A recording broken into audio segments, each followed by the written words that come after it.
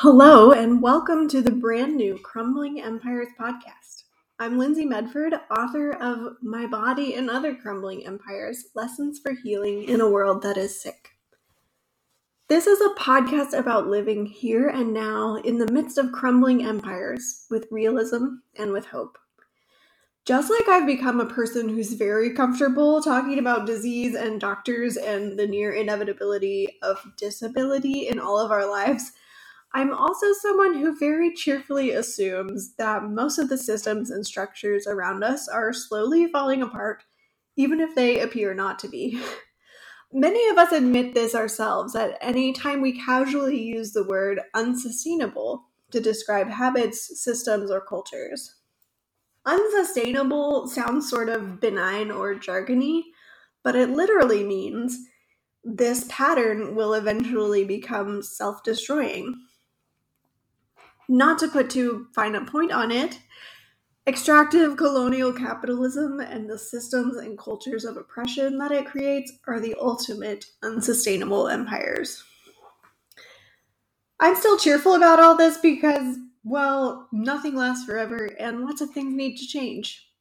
And because very few of these unsustainable things actually suit us very well. They don't contribute to our flourishing or our neighbors. They hide or distract us from what we truly want, what we were created for. But that doesn't negate the reality that we still live within them, and that navigating them, resisting them, or replacing them as wholehearted human beings is a skill we're still struggling to develop. After this episode, this will actually be an interview show. I'm bringing on guests to share about various crumbling empires and various strategies for living practically and meaningfully in the midst of these realities.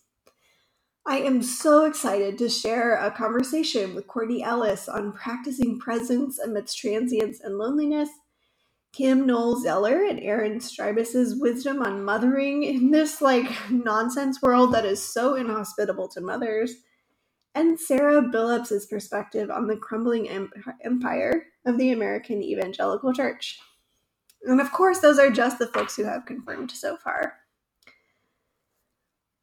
Before we get to the interviews, though, I thought I would share a bit more about why I'm doing a podcast, which is actually also my behind-the-scenes reflection on life in the midst of the crumbling empire of publishing and influencing and being a spiritual writer, which I do really hope will have a bit of relevance to non-influencers. So if you follow any conversations about publishing, you already know that it is a mess. I deeply, honestly, genuinely love and appreciate my publisher, Broadleaf Books, and everyone that I work with there. But my guess is they also would tell you that the industry is a mess. Basically, lots of things about the internet disrupted how publishing works and how publishers make money. So the goal of publishing really interesting, insightful, helpful books and the goal of running a publishing business have somewhat arguably never been more divergent.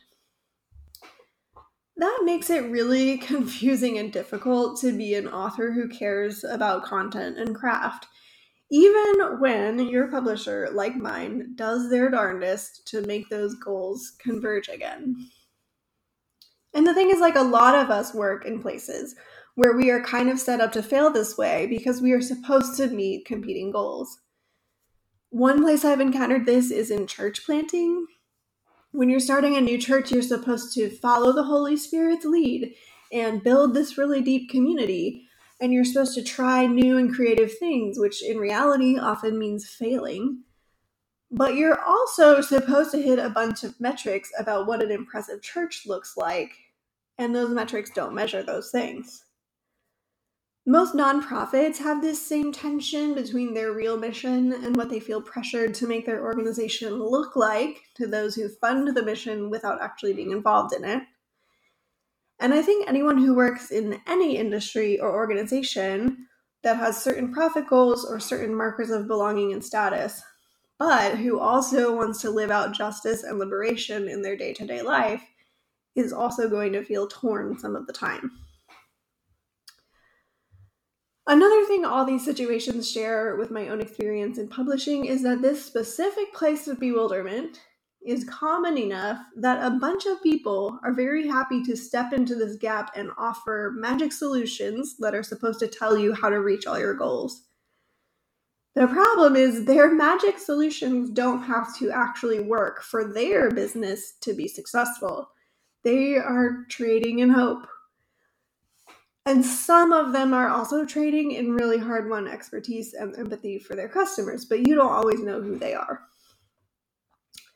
So all of this is just the background for me to say I have done a lot of research on the supposed path to becoming a successful author.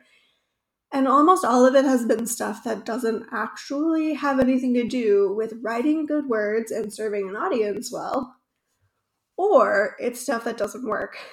And so when it came time to launch this book, I had to make some decisions.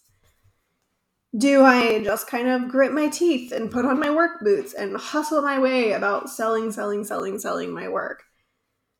Do I basically give up on marketing this thing like I have seen so many authors do? Or do I look around me and try to blend in by following all these industry norms that I don't fully understand or enjoy? None of those felt like the right option to me, not least because the book itself is about how we live into greater integrity and wholeness, and about how we keep going without giving up, and about how we resist what isn't helping us and isn't actually working, even when it feels like we're going against the norm. So, for example, here are some supposedly common sense things that were not working for me. Number one, Instagram. Instagram looks shiny and braggy, and it gives you instant feedback, which is definitely a head rush. But to actually sell books from that platform, I think requires authors to be there basically all the dang time. There are people for whom that fits into their daily schedules and their patterns of creating, but I am not that girl, at least not right now. Number two, self-promotion. By this, I do not mean saying that the book is good and you should buy it. So maybe this is a bit of a misnomer. I am not shy about saying that. But what I mean is that there is this received wisdom that authors are these inherently isolated creatures. And when you launch a book, everyone trains their eyes on you and asks what you are going to do. And you feel all this pressure to do all the things. And then because you are so pressured, you also feel bad asking anyone else for help. And everyone just assumes this is how things go. Number three, launch day or week or month itself. So generating a lot of momentum with some well-placed buzz can certainly help move books. And obviously, if your goal is to hit some sort of bestseller list, you have to throw all your energy at one single week. But otherwise, there is not actually an expiration date on books, the way all the hype around launch days might imply. There are actually a lot of ways to sell books besides getting artificially stressed about an imaginary deadline.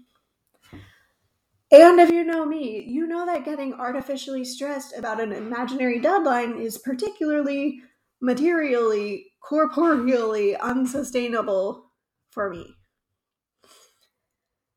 In fact, bit of a digression here, I am becoming more and more aware that front-loading the hype like this does make a lot of sense if the book is not particularly good. If you cannot count on the quality of the book to speak for itself, you better sell it hard at the beginning. So, how do you sell books with integrity in the midst of a crumbling empire? Frankly, I do not know the answer yet. Frankly, it has been a slow start, which a lot of people involved with this book did expect before it came out. So I will just tell you two ways that I am doing it in a way that feels sustainable. The first one is extending this bizarre imaginary timeline. I think it is a well-kept secret that most authors give up on their books way too soon. Here's the thing, there are people in business or in other entertainment industries and other places who write books in order to grow their platforms. A book is an incredible tool for growing a platform, but authors get it stuck in their heads that we have to have platforms to sell books. And by the time it's launch day, we believe it's already too late to keep marketing our idea. Having a book in your hand is actually really helpful for continuing to grow whatever platform you have, but it does take time. It honestly takes a lot of time. But what's sad about not taking the time is that there is a point where the inertia of a small platform stops working against you, and the inertia of the work you have put in starts working for you. I think extending this timeline and doing this more slowly just seemed like a much more reasonable way of working for most of us. It's more like I have now added this book to my body of work, and I'm going to make my way out there to keep sharing it indefinitely because this work is important to me. This idea is interesting to me, and I want to connect with people who feel the same. On the other hand, when we're running around frantically pitching articles and podcasts everywhere under the sun in the space of a month, of course we get totally sick of it, and all the no's coming in at once make us sad, and all the yeses coming in at once make us stressed, and we get really tired of hearing ourselves talk, and we forget things and drop balls, and then our butts fuse to our computer chairs, and we complain to each other and feel oppressed. Whereas if we were just willing to keep plugging away at it, no matter how slow the pace objectively is, we're still probably going to do way more in a year and be able to do it really well than we could have done in that one exhausting month. The second thing I'm doing to try and launch my book in a different way is I have been very frustrated by the sense of isolation authors have that I'm slowly becoming more and more convinced is really unnecessary. I also think it's pretty harmful and kind of bizarre to imagine that this really intensive creative work is being served by our belief that books are the work of lone geniuses. When you write a book, you know that's not truth, but because of this myth, you also feel the pressure of making it quote-unquote succeed by yourself. But the truth is, writing and authoring in community is just far more sustainable on every level. It makes your work better. It introduces some accountability into your process. It feels good to talk to your friends and do things with your friends when other things about writing and authoring do not feel good. It can challenge you and expand your ideas. And it is an incredibly powerful strategy for selling books. But, caveat, it only rarely looks sexy on Instagram.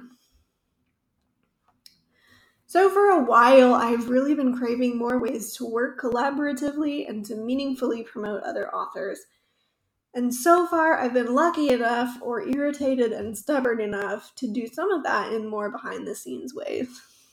But I'm really, really, really excited to finally get this podcast going and start putting these interviews regularly on the schedule. I'm hopeful that this is a way to be helpful to other authors in a way that doesn't feel draining for me. And frankly, I just like talking to my friends and my soon-to-be friends. To return to sustainability, the podcast also feels more feasible with some of the tools that are fairly new to the scene, like Substack, in a way that it didn't before now. I also think this Substack will be a lot more valuable and fun with some other voices included. Another thing about marketing is, as an author, I could figure out manipulative ways to keep growing my audience while not actually offering that much. Or I could get mad that there are quote-unquote too many Substacks now. Or I could take the competition as a challenge to get creative, to figure out what resonates with you, dear listener, and to really look at all the tools at my disposal and see which ones best suit my strengths and interests. And I'm really, really hopeful that asking great questions of some amazing authors is a way to make your day better. By the way, if you are listening on a regular podcast app and not via Substack, I regularly post essays that I also read as audio reflections, like this one on Substack, while only the interviews will go out to all the podcast feeds. So please join me over at lindsaymedford.substack.com. To wrap up and get back to the Crumbling Empires theme, this all comes down to turning down the noise and acting on what I actually believe about how good books should make their way into the world, with some sense of conviction that it can work that way. Which does require way more focus on the process and on how it feels and aligns, rather than just on measuring the results at artificially close intervals. Because a lot of things that work really well, but on non-linear timelines, get discarded in so many of our cultures and organizations in favor of things that work kind of okay, but on super short timelines. But I just won't, and I physically can't work that way. And what happens when we choose this way of focusing on the process and paying really close attention to what we actually care about and actually believe and hope for our work? What happens is that we allow our work to be sustainable and creative and surprising. And we learn to fail and just move on, and we find these incredible untapped sources of power that we missed this whole time. I think it, quote unquote, works far more often than we expect it to. And even when it doesn't quite turn out how we'd hoped, we are growing these amazing skills and alternative ways of seeing, doing, and being that we will need anytime an empire crumbles.